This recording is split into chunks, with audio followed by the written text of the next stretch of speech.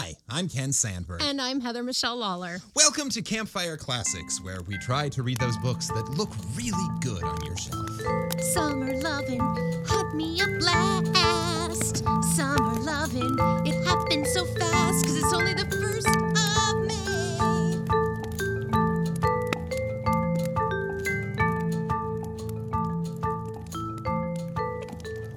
That just kept going.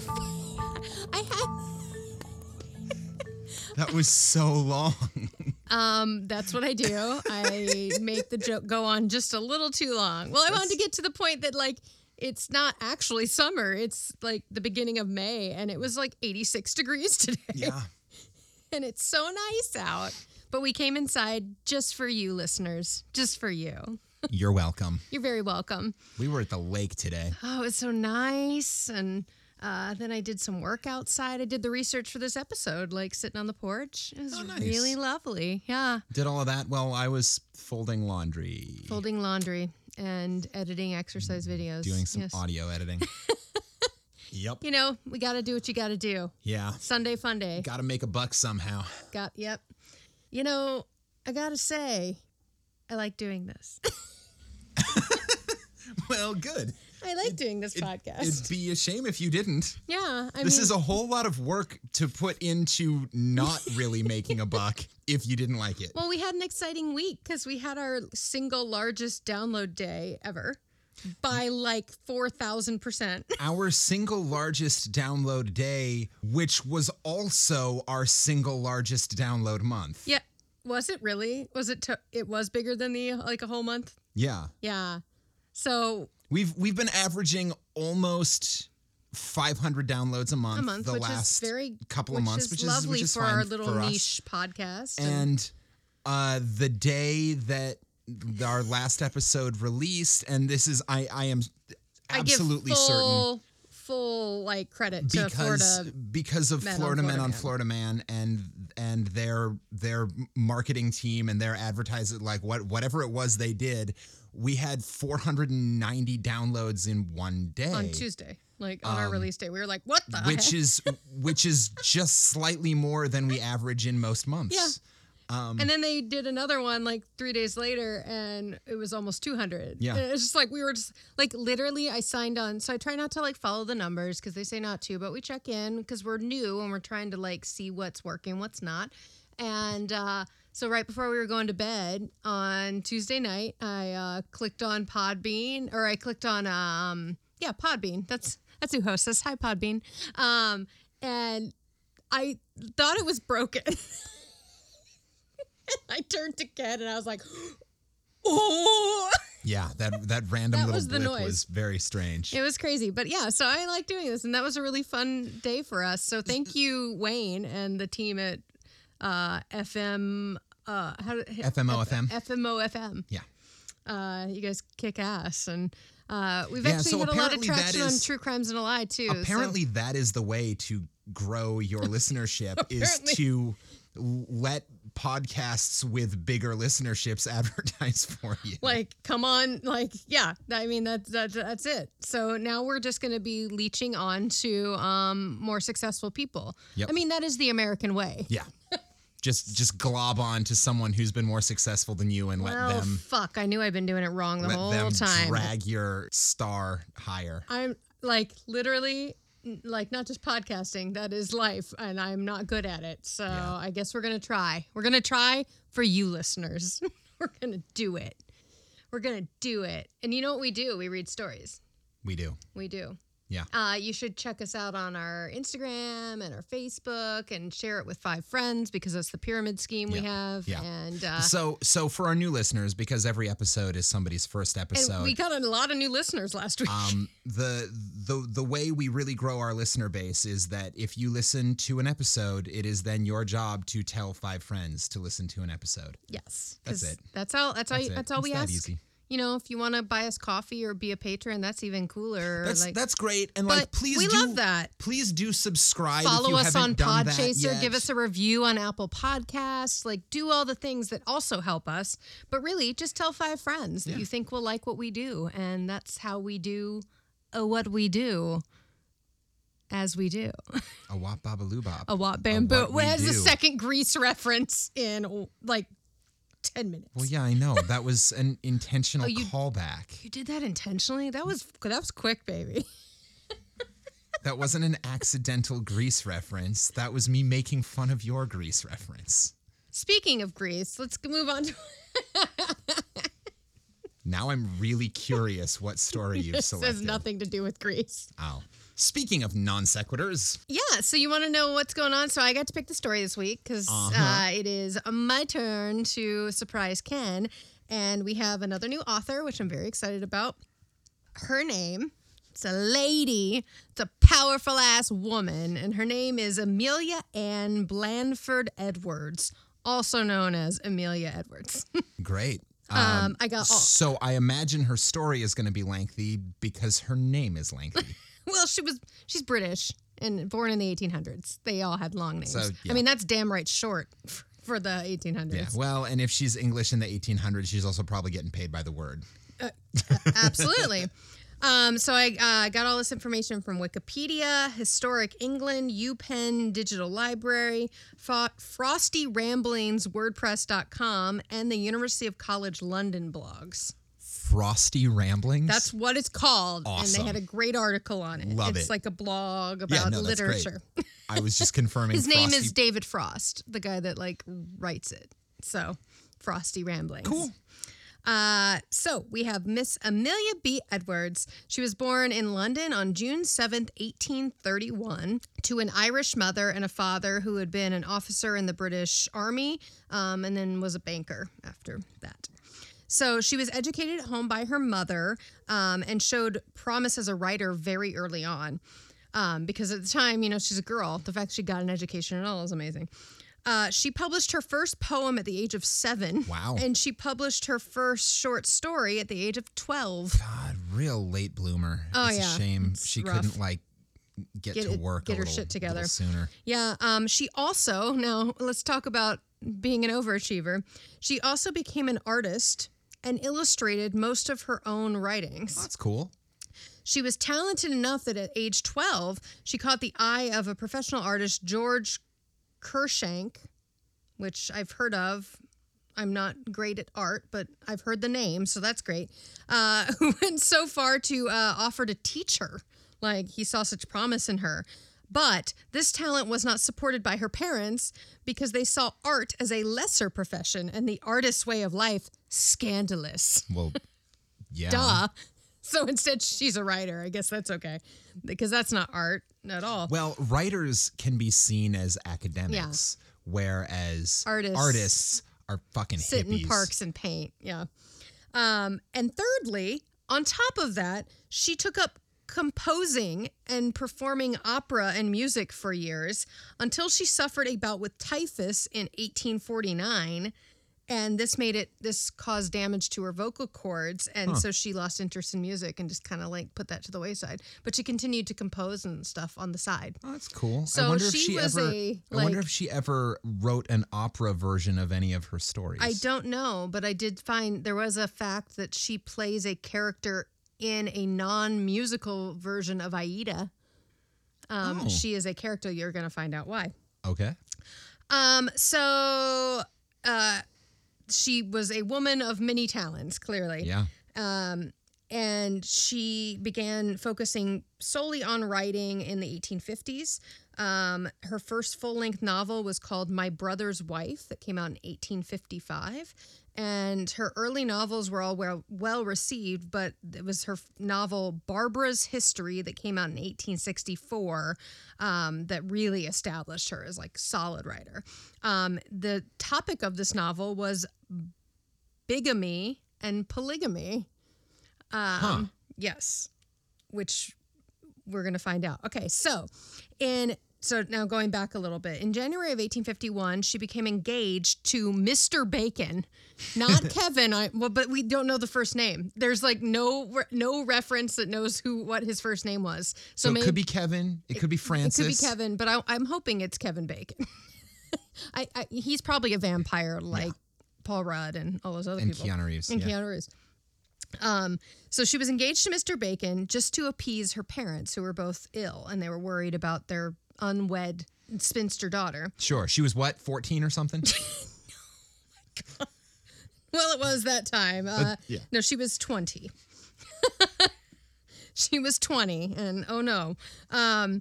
There were no signs that this was any kind of loving relationship, and literally after her second parent died that year, they both passed away that year, she broke off the engagement. She then formed an emotional attachment with only exclusively women after that.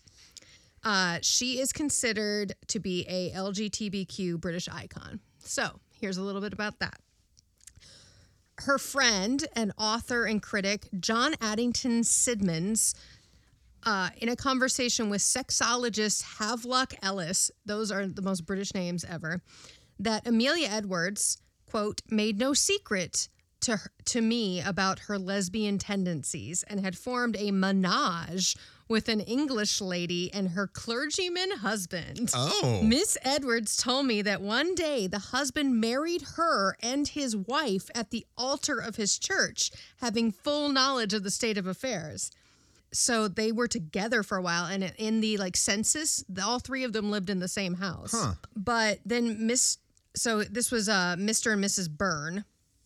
And Mr. Byrne got another assignment, and they had to move, and Edwards decided to stay because she had ties there. Right. And said this was devastating to her. So she was in a bisexual menage a trois relationship. So polyamorous relationship. which she had written, which she wrote about, which became her most famous book. And then after that happened, from the 1960s on, she lived with a woman named Ellen Drew Brasshire, who was a widow, 27 years her senior. So she's kind of like Sarah Paulson. She likes the older ladies. And they became live-in companions until both of them passed away. Huh. Now, she was also known to have other close relationships with women. So clearly she wasn't a monogamist. Monogamist? Yeah. Monogamist. Woo! Words are hard. She felt tied down by monogamy. Yeah. So there were, but Ellen was her that was her partner. So though she was a very successful writer and artist and all these other things, what she's actually known for most today is her travel writings and her contribution to Egyptology. Oh. So here's another fun fact. Once she turned 30 and her parents were gone and she was clearly very comfortable in her own skin, she was like, I'm going to travel as a woman alone in the 1800s. So just put that in your mind. So Amelia embarked on a series of expeditions. So usually male chaperones were necessary in this situation. And she's like, oh no, I'm good. I'm great. So she brought along one of her other friends, lady companions, Lucy Renshaw, who was always her travel companion. Do you know that name? Well, I think it sounds like a combination of Lucy is the name of a character in Dracula, and it sounds like a combination of several literary names. Yeah. Lucy Renshaw, I want her to be a vampire in an Oscar Wilde play. And well, that would make sense. So, so she traveled and she went on 3 expeditions that she wrote about that are still books today that are people know about. So her first one was chronicled as Sights and Stories, a holiday tour through northern Belgium. That was in 1862.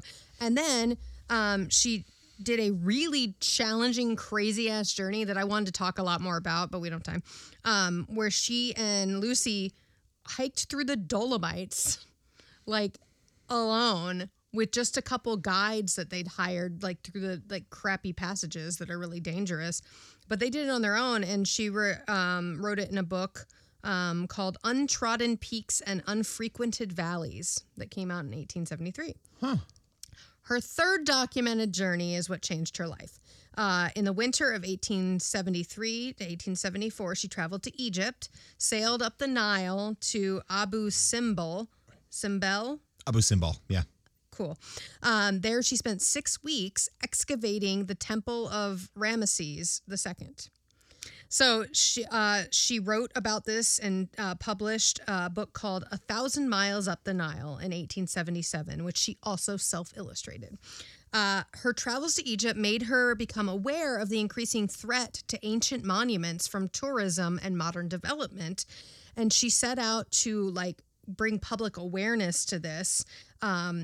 And in 1882, she co-founded the Egypt Exploration Fund with Reginald Stuart Poole, who was the curator of coins and medals at the British Museum. So they went in and basically set up this preservation fund for Egypt, Egyptian monuments. Egyptian monuments. Now, I've been to the British Museum into the Egypt section. Right. She's part of that. She was a curator of it. She became this huge part of it. So depending on who you ask, she is one of the greatest preservers of historical antiquity of all time, or one of the greatest thieves of all time. Yes, absolutely. Though most of what she did was send money to Egypt so they could preserve what was there. Yeah. So she became an honorary secretary of the fund to explore and preserve Egyptian culture, history. And she also contributed to the 9th edition of Encyclopedia Britannica and the Standard Dictionary in Egyptology. So she wrote passages about it for Encyclopedia Britannica. She also did a lecture around the United States in 1889 to 1890 until her health began to deteriorate after she broke her arm on the tour.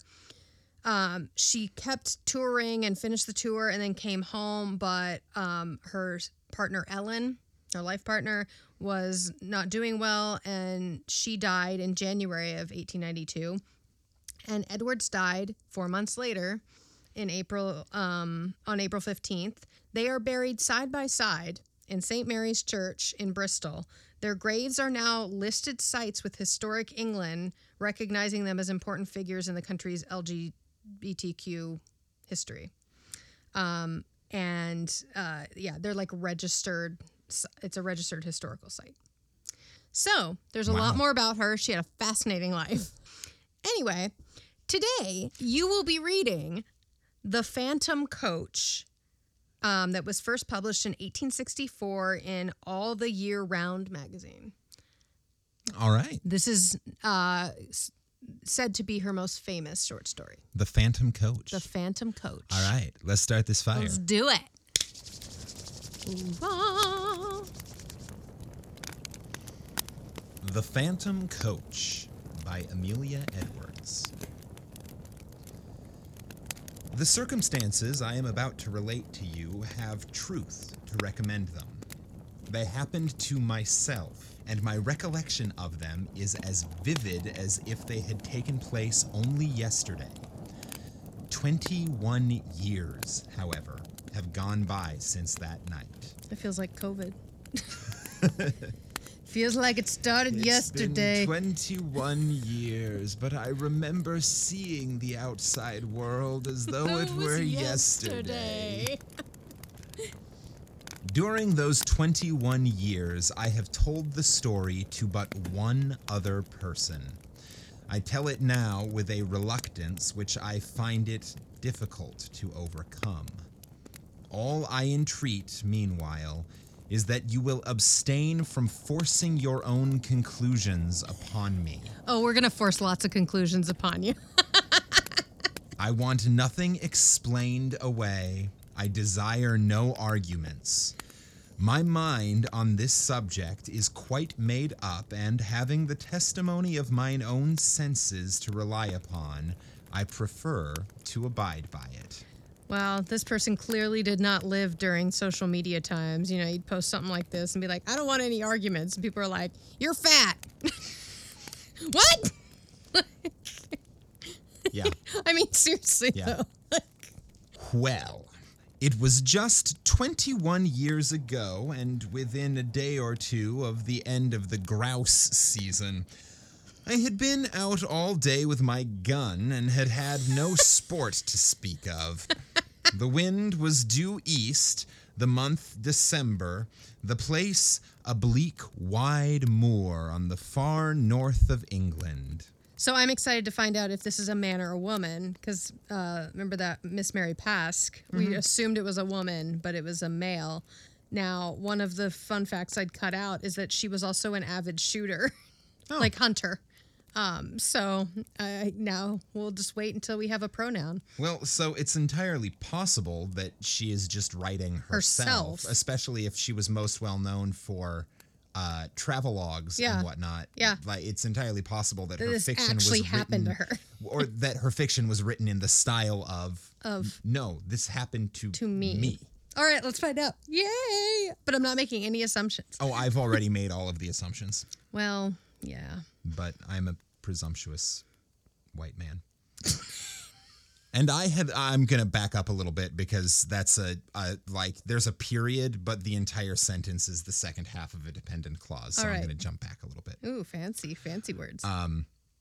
The wind was due east, the month December, the place a bleak, wide moor in the far north of England, and I had lost my way. That sucks. It was not a pleasant place in which to lose one's way, with the first feathery flakes of coming snowstorm just fluttering down upon the heather. Upon me! It's snowing on me.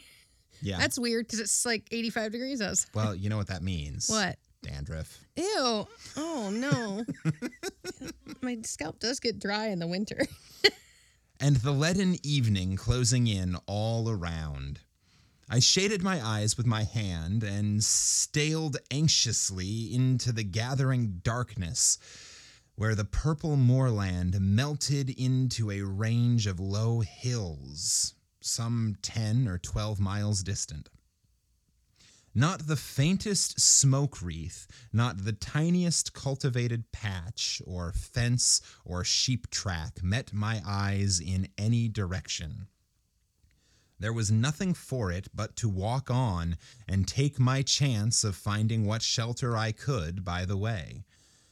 So I shouldered my gun again and pushed warily forward, for I had been on foot since an hour after daybreak and had eaten nothing since breakfast. Well, this is Naked and Afraid and Alone.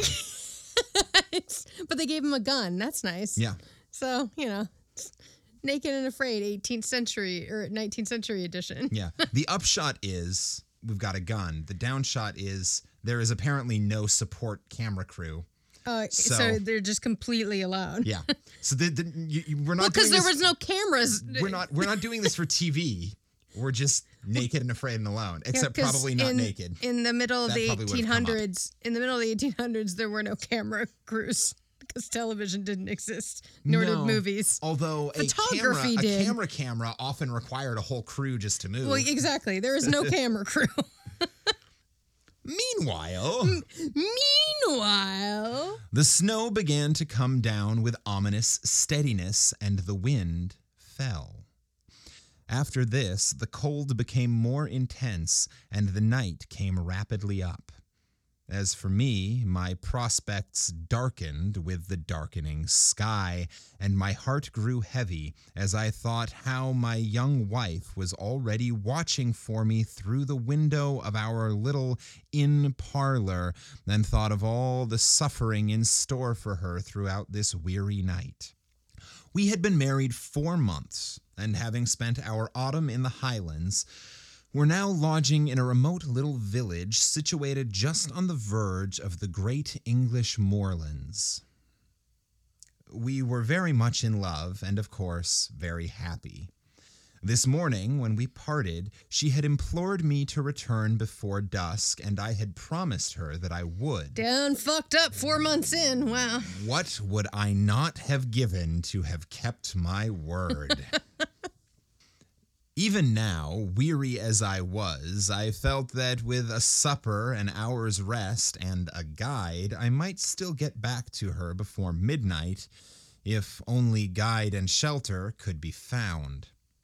And all this time the snow fell and the night thickened. I stopped and shouted every now and then, but my shouts seemed only to make the silence deeper.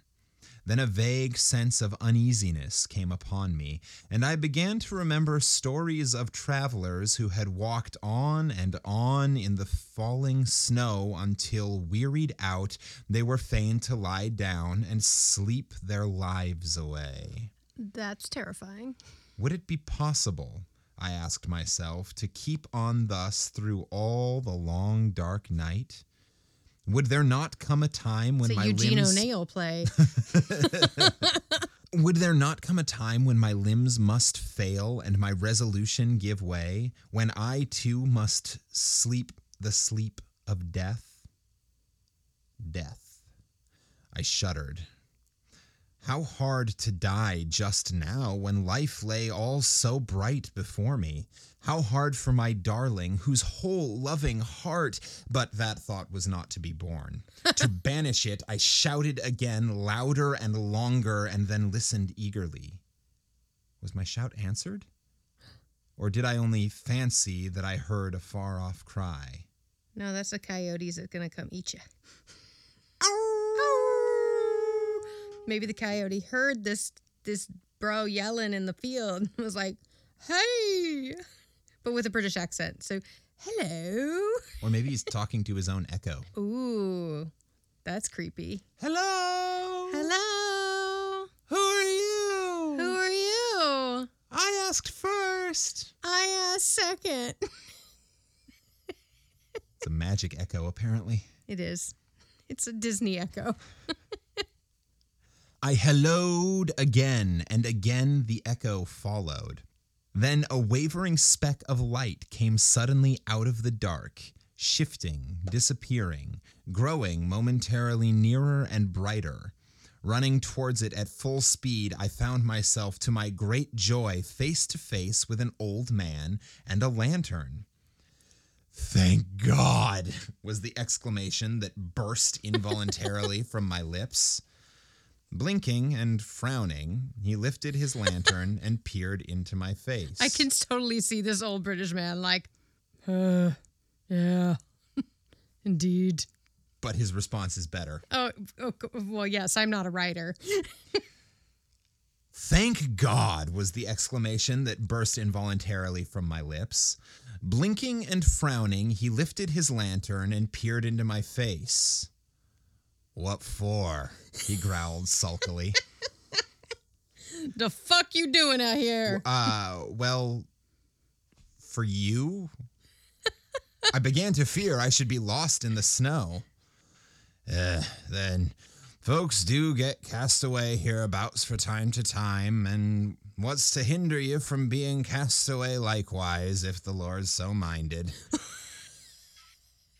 "If the Lord is so minded that you and I shall be lost together, friend, we must submit," I replied, "but I don't mean to be lost without you.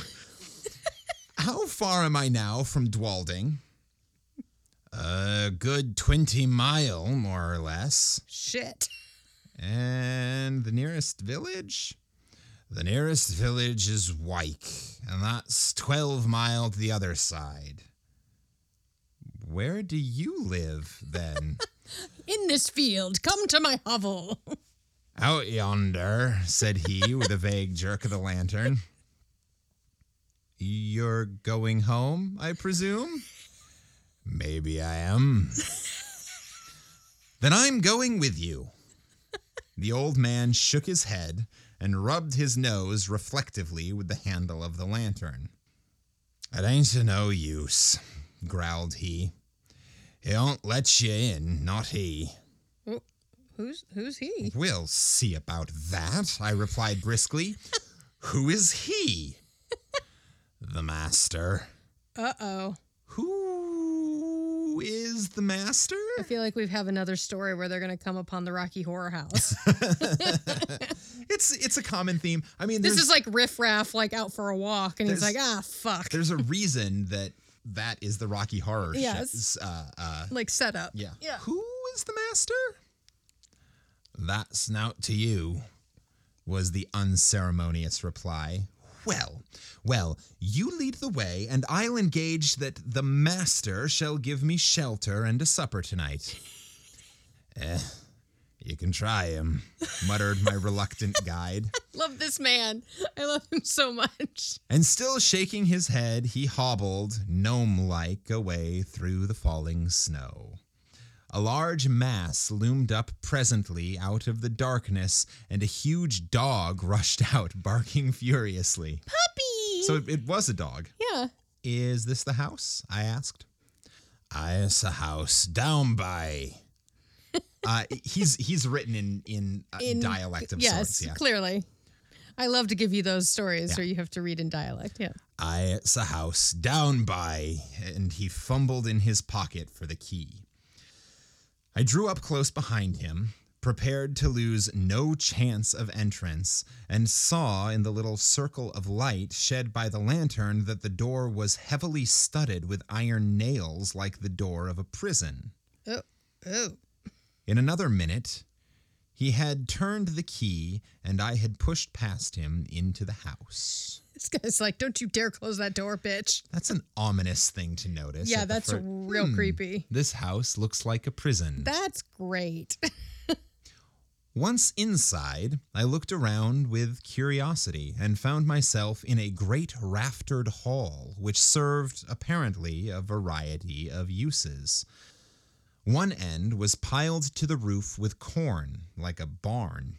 The other was stored with flour sacks, agriculture implements, casks, and all kinds of miscellaneous lumber.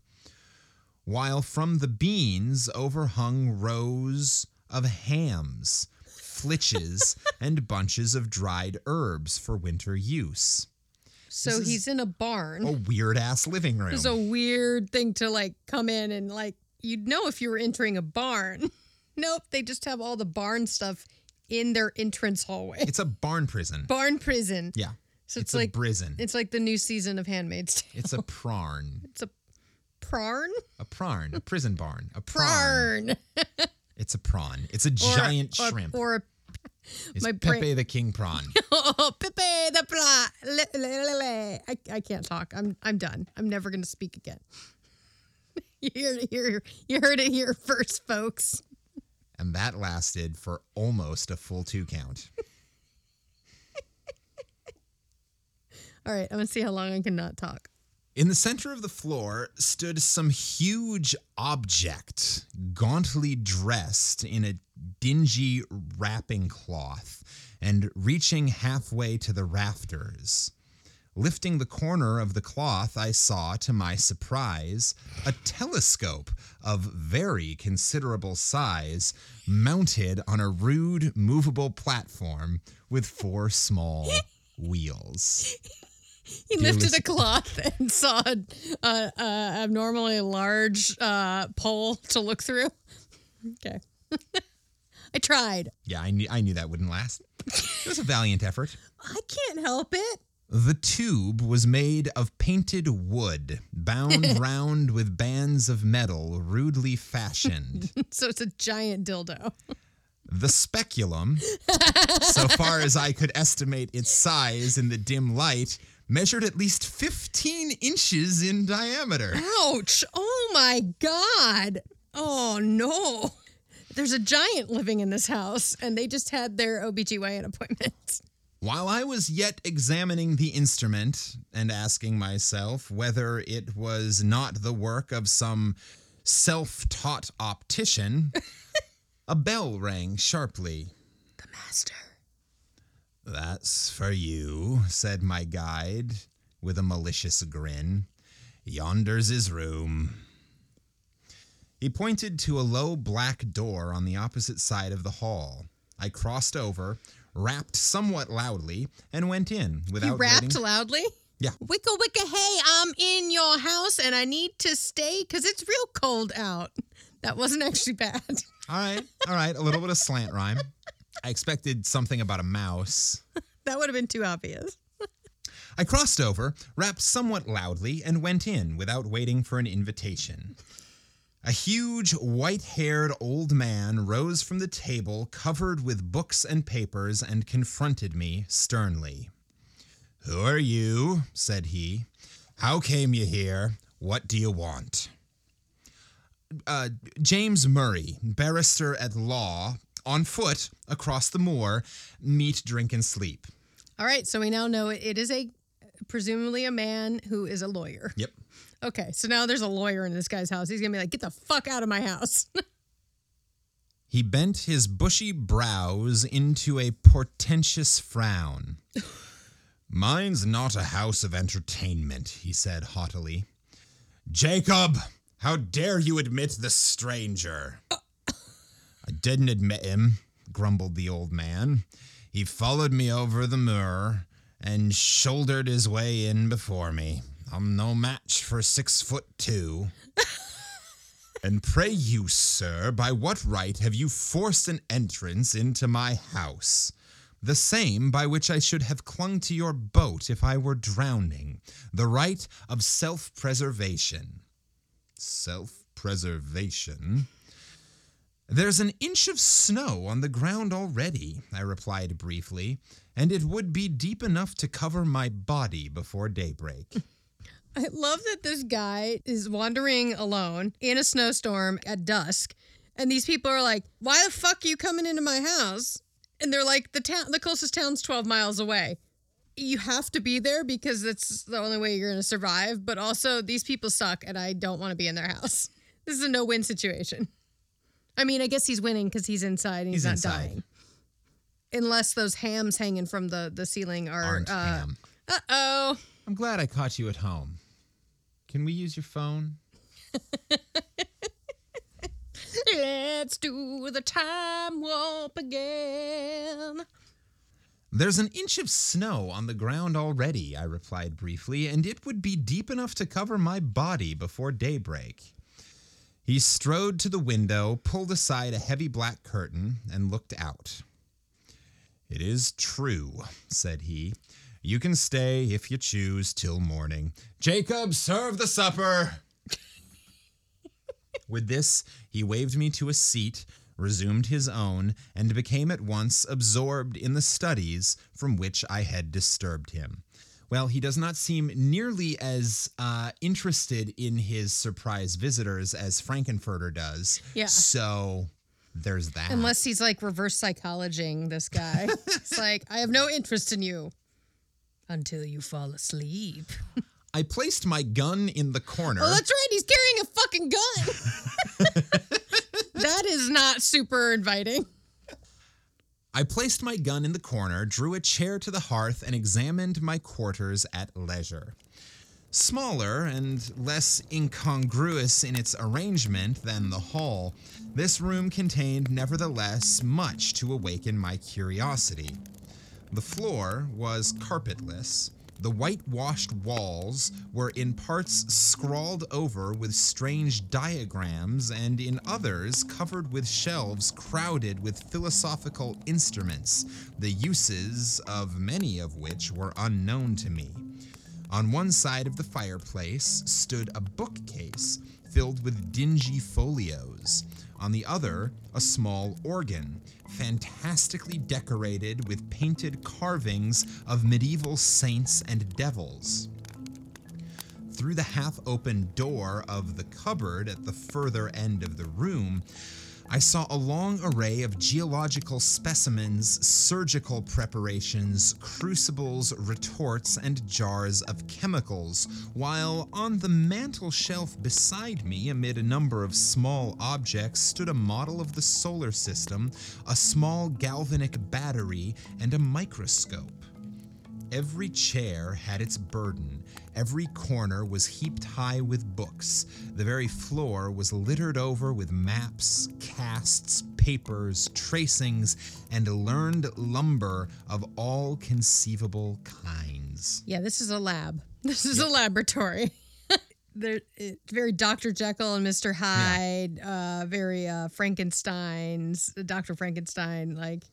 So it's a very learned man, and this is the laboratory. Next door is the barn. The meat shed. If you go across the way, you'll find the conservatory and the ballroom. Oh, And Oh! then somewhere along the line, you're going to find Mr. Body with a lead pipe next to his head. Well, maybe that's what that's the master. I stared about me with an amazement increased by every fresh object. For the record, that is now 2 Tim Curry movies. Yes. That's true. Love Tim Curry. I stared about me with an amazement increased by every fresh object upon which my eyes chanced to rest. So strange a room I had never seen, yet seemed it stranger still to find such a room in a lone farmhouse amid those wild and solitary moors. Over and over again, I looked from my host to his surroundings and from his surroundings back to my host, asking myself who and what he could be. His head was singularly fine, but it was more the head of a poet than a philosopher. Broad at the temples, prominent over the eye, and clothed with a rough profusion of perfectly white hair, it had all the ideality and much of the ruggedness that characterizes the head of Louis von Beethoven. Okay. So this is someone who's into, what's that science? Classical music? Craniotomy. Craniology. Craniology, yeah. I'm making it up. Phrenology, is that the? I think so. Yeah. Those people that had those heads that you could like touch on, and it's bullshit. That was like a actual study like back then though, like that people believed in. It's Oh yeah. bullshit. Yeah. I don't like the shape of your face. You must be a criminal. Lock them up. Yeah. That sounds like some BMI shit. That sounds like a BMI, like they're trying to prove like a certain kind of person, like which would probably be a genetic thing. 100% that's what it was. Yes. Because all of the traits that tended to be more common in Africa and Asia and like the Indian subcontinent in the Middle East were traits that these scientists happened to discover coincided with violent tendencies and lower IQ and difficulty comprehending language and all of those white things. people suck. Where was I? Fuck those people. Something about reading the brain. There were the same deep lines about the mouth and the same stern furrows in the brow. There was the same concentration of expression. While I was yet observing him, the door opened and Jacob brought in the supper. His master then closed his book, rose, and with more courtesy of manner than he had yet shown, invited me to the table. Oh, well, that was nice. A dish of ham and eggs, a loaf of brown bread, and a bottle of admirable sherry were placed before me. Do you like green eggs and ham? I do, Sam, I am. I will eat green eggs and ham as long as they come with sherry, for then eating green eggs and ham would make me very merry. Merry, yay! I will eat them in this house. I will take them from your mouse. Or I will put them in my mouth. That's slant rhyme. Yeah. I'm all about the slant rhyme. Apparently. A dish of ham and eggs, a loaf of brown bread, and a bottle of admirable sherry were placed before me. I have but the homeliest farmhouse fare to offer you, sir, said my entertainer. Your appetite, I trust, will make up for the deficiencies of our larder. I had already fallen upon the viands and now protested with the enthusiasm of a starving sportsman that I had never eaten anything so delicious. He bowed stiffly and sat down to his own supper, which consisted primitively of a jug of milk and a basin of porridge. We ate in silence, and when he had done, Jacob removed the tray. I then drew my chair back to the fireside. My host, somewhat to my surprise, did the same, and turning abruptly towards me, said, "Sir, I have lived here in strict retirement for 23 years. During that time, I have not seen as many strange faces, and I have not read a single newspaper. You are the first stranger who has crossed my threshold for more than 4 years. Will you favor me with a few words of information respecting that outer world from which I have parted company so long? Why is he hiding in the fucking like middle of nowhere? He's a vampire. Could be. Or no, because he'd have to eat people. Well, I do notice that he didn't eat the same food that he did served not. his guests. No, it was some weird concoction of soup of something. He ate porridge and drank milk. So that's like a fucking 5-year-old's like meal. Like, Maybe he's a 5-year-old. Maybe this is a Benjamin Button situation. and he like retired to the country as not to freak people out. Yeah. Okay. Will you favor me with a few words of information respecting that outer world from which I have parted company so long? Pray, interrogate me, I replied. I am heartily at your service. He bent his head in acknowledgement, leaned forward with his elbows resting on his knees and his chin supported in the palms of his hands, stared fixedly into the fire, and proceeded to question me. His inquiries related chiefly to scientific matters, with the later progress of which, as applied to the practical purposes of life, he was almost wholly unacquainted. No student of science myself, I replied as well as my slight information permitted, but the task was far from easy, and I was much relieved when, passing from interrogation to discussion, he began pouring forth his own conclusions upon the facts which I had been attempting to place before him. He talked, and I listened, spellbound. He talked till I believe he almost forgot my presence and only thought aloud. I had never heard anything like it then. I have never heard anything like it since. Familiar with all systems of all philosophies, subtle in analysis, bold in generalization, he poured forth his thoughts in an uninterrupted stream, and still leaning forward in the same moody attitude with his eyes fixed upon the fire, wandered from topic to topic, from speculation to speculation, like an inspired dreamer.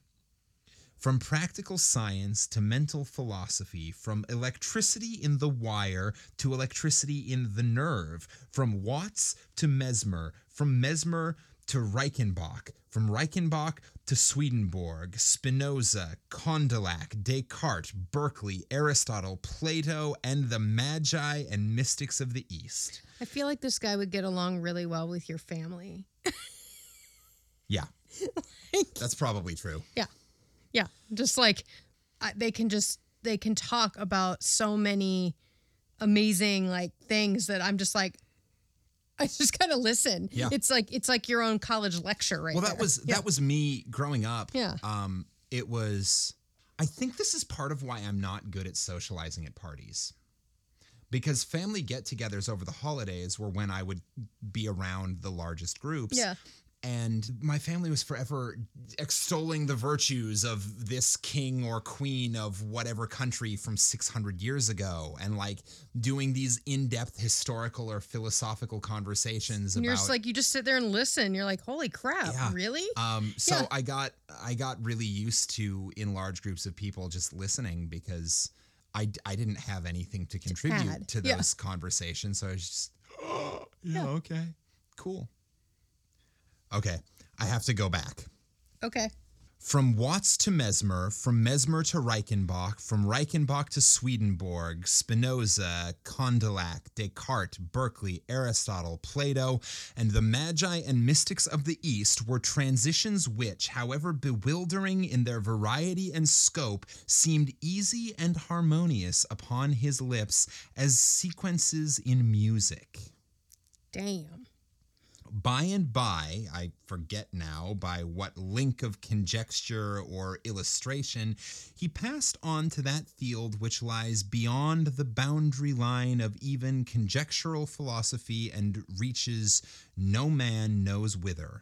He spoke of the soul and its aspirations, of the spirit and its powers, of second sight, of prophecy, of those phenomena which, under the names of ghosts, specters, and supernatural appearances, have been denied by the skeptics and attested by the credulous of all ages. So this man believes in ghosts because he's like, he talking about what ghosts really are, or like at least at least he has taken time to consider them. to consider the science behind, like They're always a rich old man in a sheet. That's what Scooby-Doo has That's taught me. Scooby-Doo. Well, maybe it's this guy. The world, he said, grows hourly more and more skeptical of all that lies beyond its own narrow radius. And our men of science foster the fatal tendency. They condemn as fable all that resists experiment. They reject as false all that cannot be brought to the test of the laboratory or the dissecting room. Against what superstition have they waged so long and obstinate a war as against the belief in apparitions?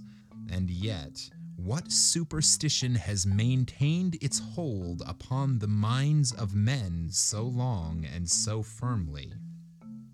Show me any fact in physics, in history, in archaeology, which is supported by testimony so wide and so various, attested by all races of men in all ages, in all climates, by the soberest sages of antiquity, by the rudest savage of today, by the Christian, the pagan, the pantheist, the materialist. This phenomenon is treated as a nursery tale by the philosophers of our century.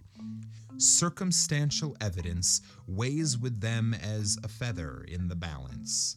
The comparison of causes with effects, however valuable in physical science, is put aside as worthless and unreliable. The evidence of competent witnesses, however conclusive in court of justice, counts for nothing. He who pauses before he pronounces is condemned as a trifler. He who believes is a dreamer or a fool. Something tells me this man believes in ghosts. Well, he spoke with bitterness and, having said this, relapsed for some minutes into silence. So, bitterness, yeah, apparently. Maybe that's why he out there, because he had some experiences with ghosts and people labeled him a loon. Or he is a ghost and he's bitter because no one believes in him. He just wants to make friends, He's like, but no one ever comes My out. name's Casper, by the way. What's yours? He spoke with bitterness and, having said thus, relapsed for some minutes into silence.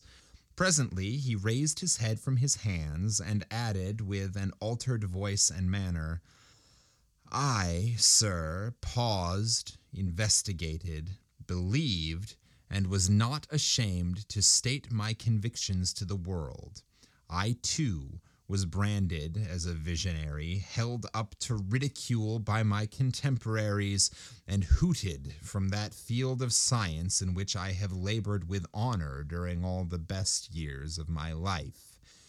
These things happened just 23 years ago. Yep.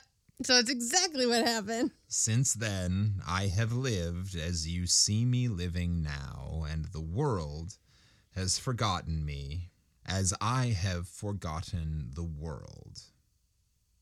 You have my history.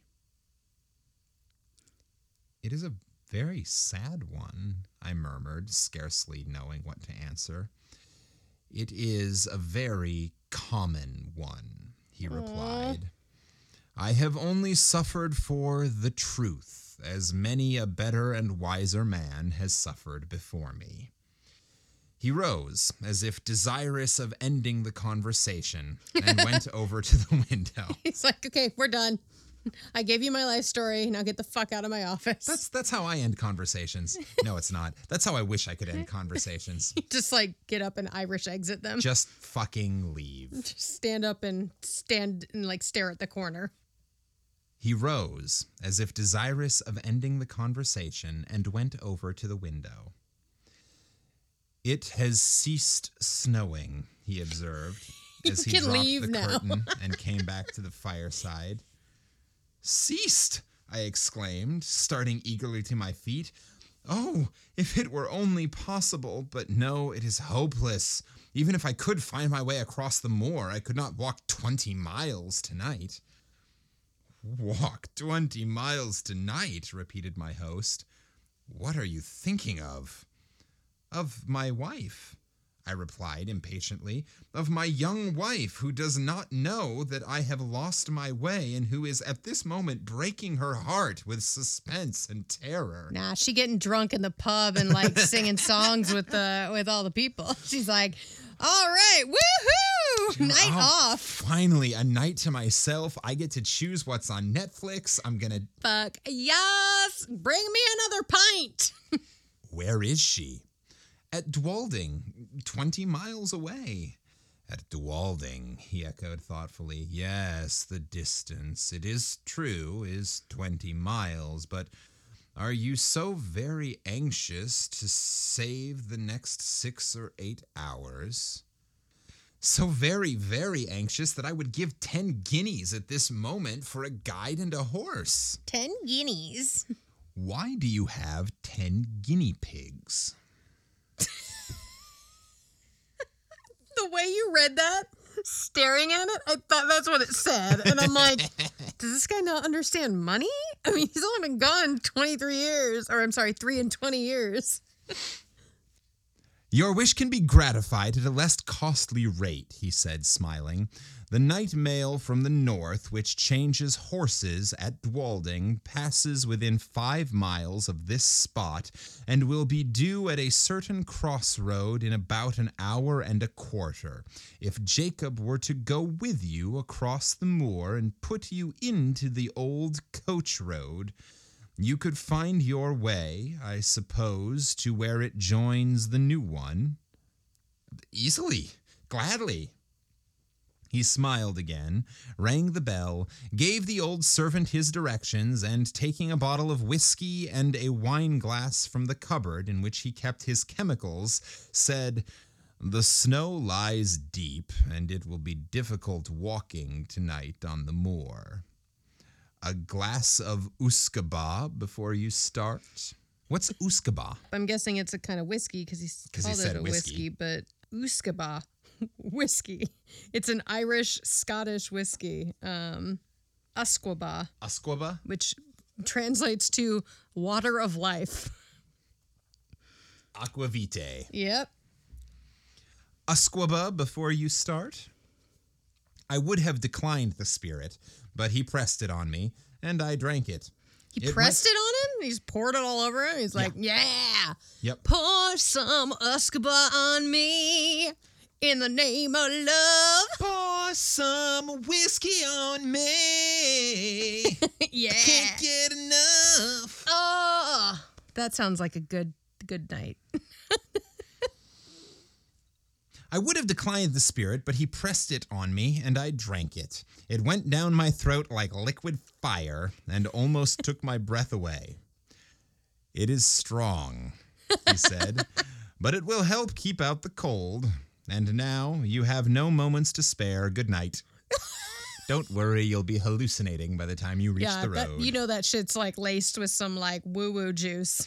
I thanked him for his hospitality and would have shaken hands, but that he had turned away before I could finish my sentence. In another minute, I had traversed the hall, Jacob had locked the outer door behind me, and we were out on the wide, white moor. That guy's weird, man.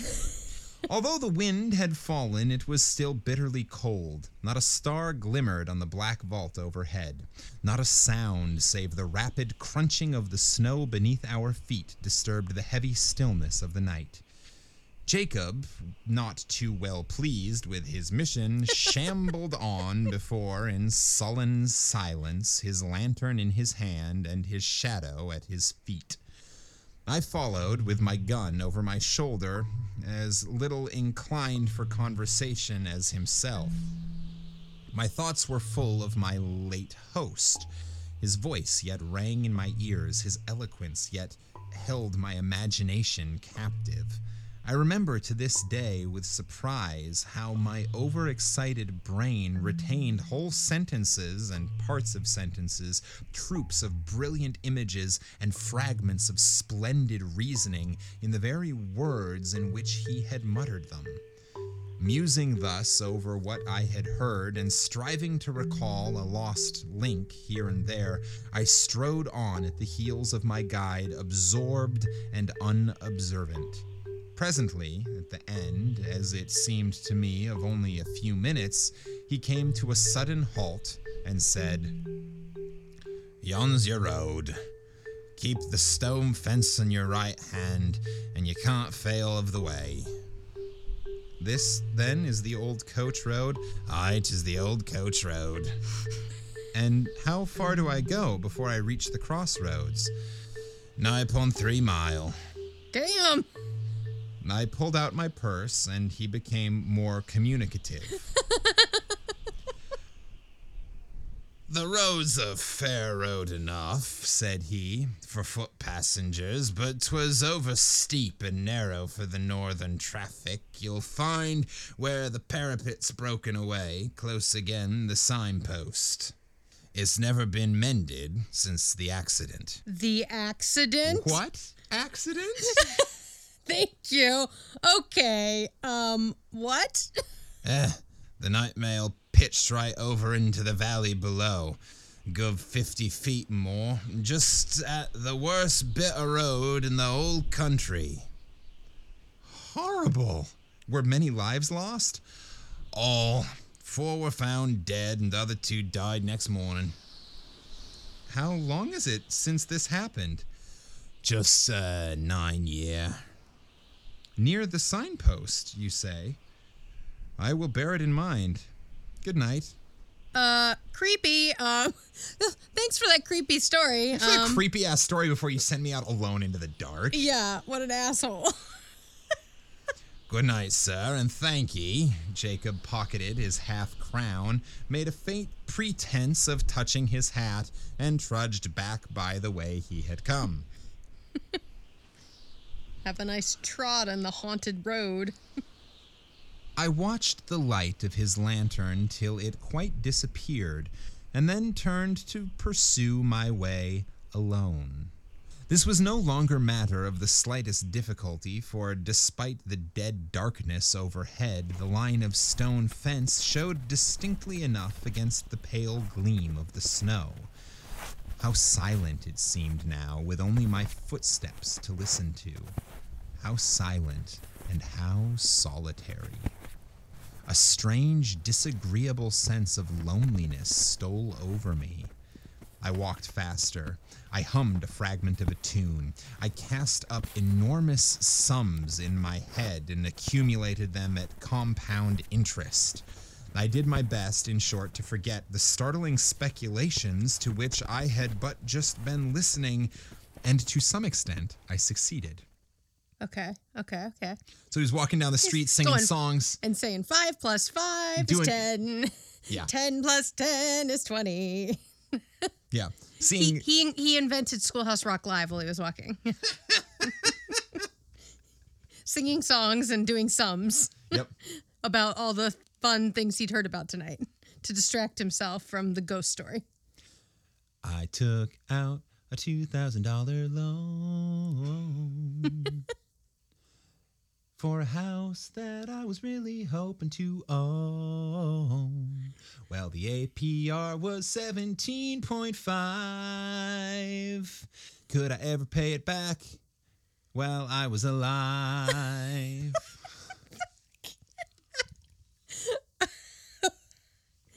I don't remember that episode of Schoolhouse Rock, but I didn't see them all, I guess. I don't know. He was talking about interest rates and singing a song. So that was I liked it. my attempt. I liked it. 1, 2, 3, 4, 5, 6, 7, 8, 9, 10, 11, 12. Right, so I tried my best, in short, to forget the startling speculations to which I had just been listening, and to some extent, I succeeded. Meanwhile, the night air seems to become colder and colder, And though I walked fast, I found it impossible to keep myself warm. My feet were like ice. I lost sensation in my hands and grasped my gun mechanically. You can't use a gun against a ghost, dude. You can't kill a ghost with a gun. I even breathed with difficulty, as though instead of traversing a quiet North Country highway, I were scaling the uppermost heights of some gigantic Alp. This last symptom became presently so distressing that I was forced to stop for a few minutes and lean against the stone fence. As I did so, I chanced to look back up the road, and there, to my infinite relief, I saw a distant point of light, like the gleam of an approaching lantern. I think that whiskey's kicking in. I at first concluded that Jacob had retraced his steps and followed me, but even as the conjecture presented itself, a second light flashed into sight, a light evidently parallel with the first and approaching at the same rate of motion. It needed no second thought to show me that these must be the carriage lamps of some private vehicle, though it seemed strange that any private vehicle should take a road professedly disused and dangerous. There could be no doubt, however, of the fact, for the lamps grew larger and brighter every moment, and I even fancied I could already see the dark outline of the carriage between them. It was coming up very fast and quite noiselessly, the snow being nearly a foot deep under the wheels. And now the body of the vehicle became distinctly visible behind the lamps. It looked strangely lofty. A sudden suspicion flashed upon me. Was it possible that I had passed the crossroads in the dark without observing the signpost? And could this be the very coach which I had come to meet? Well, I mean, you were singing songs and not paying attention. Yeah, that's what you get for inventing Schoolhouse Rock and singing show tunes while before you're they drunk were invented. on, like, the Hobbit's whiskey. No need to ask myself that question a second time, for here it came round the bend of the road, guard and driver, one outside passenger, and 4 streaming grays, all wrapped in a soft haze of light, through which the lamps blazed out like a pair of fiery meteors. I jumped forward, waved my hat, and shouted. The mail came down at full speed and passed me. For a moment, I feared that I had not been seen or heard, but it was only for a moment. The coachman pulled up, the guard, muffled to the eyes with capes and comforters and apparently sound asleep in the rumble, neither answered my hail nor made the slightest effort to dismount. The outside passenger did not even turn his head. I opened the door for myself and looked in. There were but 3 travelers inside, so I stepped in, shut the door, slipped into the vacant corner, and congratulated myself on my good fortune. I seem to remember there were 6 people that died in that accident. Yep. Just pointing that out. The atmosphere of the coach seemed, if possible, colder than that of the outer air. Dude, how are you not putting this together? Come on, brah. You just literally got a lecture from a guy who had to remove himself from the world because he believes in ghosts. Then as you're walking down this deserted ass road, this guy goes, and then there was an accident. And now you are in the ghost coach. The atmosphere of the coach seemed, if possible, colder than that of the outer air, and was pervaded by a singularly damp and disagreeable smell. Ew. I looked around at my fellow passengers. They were all 3 men, and all silent. They did not seem to be asleep, but each leaned back in his corner of the vehicle as if absorbed in his own reflections. I attempted to open a conversation. "How intensely cold it is tonight," I said, addressing my opposite neighbor.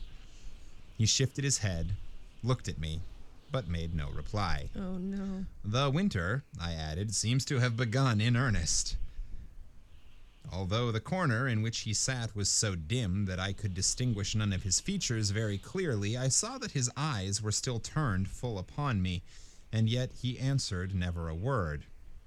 Oh, God. At any time, I should have felt and perhaps expressed some annoyance, but at the moment, I felt too ill to do either. The icy coldness of the night air had struck a chill to my very marrow, and the strange smell inside the coach was affecting me with an intolerable nausea. Oh, God. I shivered from head to foot, and turning to my left-hand neighbor, asked if he had any objection to an open window. He neither spoke nor stirred. One of you smells like shit, man. I repeated the question somewhat more loudly, but with the same result. Then I lost patience and let the sash down. As I did so, the leather strap broke in my hand, and I observed that the glass was covered in a thick coat of mildew, the accumulation, apparently, of years. My attention being thus drawn to the condition of the coach, I examined it more narrowly, and saw by the uncertain light of the outer lamps that it was in the last stage of dilapidation. Every part of it was not only out of repair, but in a condition of decay. The sashes splintered at a touch. The leather fittings were crusted over with mold and literally rotting from the woodwork. The floor was almost breaking away beneath my feet. The whole machine, in short, was foul with damp and had evidently been dragged from some outhouse in which it had been moldering away for years to do another day or two of duty on the road. Of duty. Duty on the road. This has been entirely too mature an episode. We need to squeeze a poop joke in there. I had to put a poop joke in because this is really gross. I turned to the third passenger, whom I had not yet addressed, and hazarded one more remark. "This coach," I said, "is in a deplorable condition. The regular mail, I suppose, is under repair." He moved his head slowly and looked me in the face, without speaking a word. I shall never forget the look while I live. I turned cold at heart under it. I turn cold at heart even now when I recall it. His eyes glowed with a fiery, unnatural luster. His face was livid as the face of a corpse. Oh, God. His bloodless lips were drawn back as if in the agony of death and showed the gleaming teeth between. The words that I was about to utter died upon my lips, and a strange horror, a dreadful horror, came upon me. My sight had by this time become used to the gloom of the coach, and I could see with tolerable distinctness. I turned to my opposite neighbor. He, too, was looking at me, with the same startling pallor in his face and the same stony glitter in his eyes. I passed my hand across my brow. I turned to the passenger on the seat beside my own and saw... Oh, heaven, how shall I describe what I saw? I saw that he was no living man, that none of them were living men like myself. A pale phosphorescent light, the light of putrefaction, played upon their awful faces, upon their hair, dank with the dews of the grave, upon their clothes, earth-stained and dropping to pieces, upon their hands, which were as the hands of corpses long buried.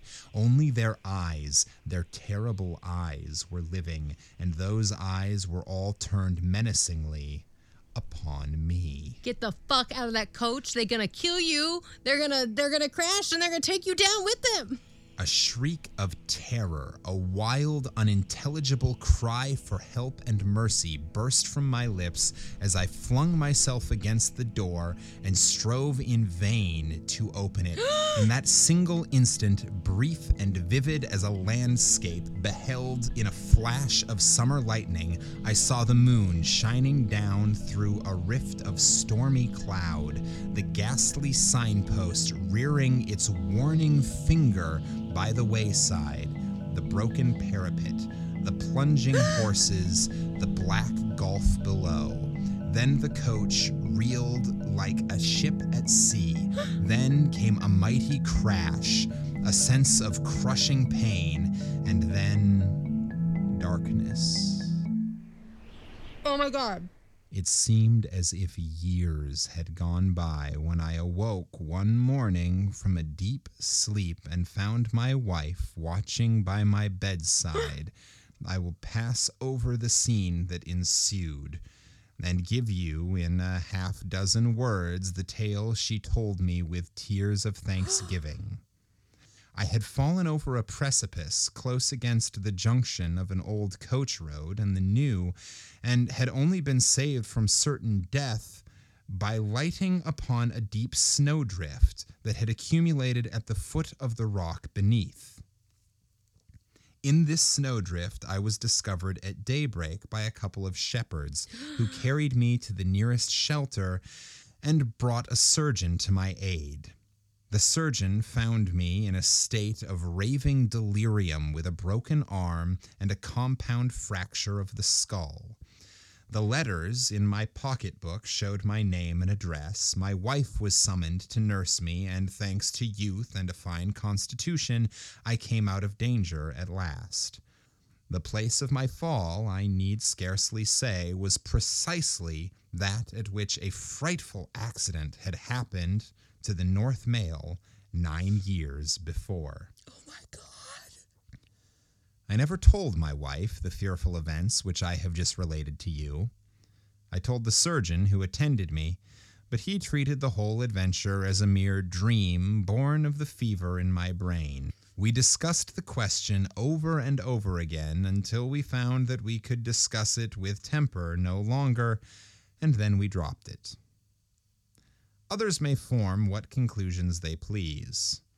I know that 21 years ago, I was the fourth inside passenger in that Phantom coach. Oh my God, that's fucking terrifying. Oh my God, I wonder if other people died in it. If other people had gotten in and gone over the way. They pick people up and like, ugh. So this story is clearly in the vein of, you know, the Phantom Hitchhiker, it's like there's every town has that one back street where it's like where the you phantoms, like the like where the ravine where the car went over, and you can sometimes see it driving at night. Or like, but like this was like in the mid 1800s. This is just a predecessor of those. Oh my God, that's so creepy. See, I would have gone back to that house, like when I'd recovered. I would have gone back to that house and told the guy the story. Unless that house doesn't exist. It's not really there. See, that's my other, it was like. That's why he hasn't had a visitor in 4 years. Yeah. I don't know, but that was creepy and I liked it. It was a good one. I liked it a lot. Fun one. Did you like it? You at home? Did you? If you did, send us a message and say Schoolhouse Rock. Yes, of course. Schoolhouse Rock. I feel like we need to that needs to become an actual on purpose thing. Well, it seems like we've got a secret code at the end of every episode now. Yeah, we do. It's like, who's a real fan? Have you been collecting the code words all along? What if we what if it was like, if you have all the code words, then you get a free something from us? We'll send you a secret decoder ring. Yeah, it's like Little Orphan Annie back in like the A Christmas Story times. I promise that the message will not be drink more Ovaltine. Drink more Ovaltine. It might be drink more whiskey or wine, but that's because we approve of that message. Or Uscabar. Yeah. Cool. Awesome. So, thanks for listening. Yeah. I'm trying to bring the energy up as I feel like that was a very sort of broody, subdued. It was dark because it was like nighttime and it was cold. So thanks for listening. You know the drill at this point. You have your code word to message us. Share this with 5 friends. And we'll see you next week. Same campfire time, same campfire channel. Yeah. Until then, this has been Campfire Classics, where we try to read those books that look really good on your shelf. The moral of the story, don't take rides from strangers. Stranger danger. Stranger danger.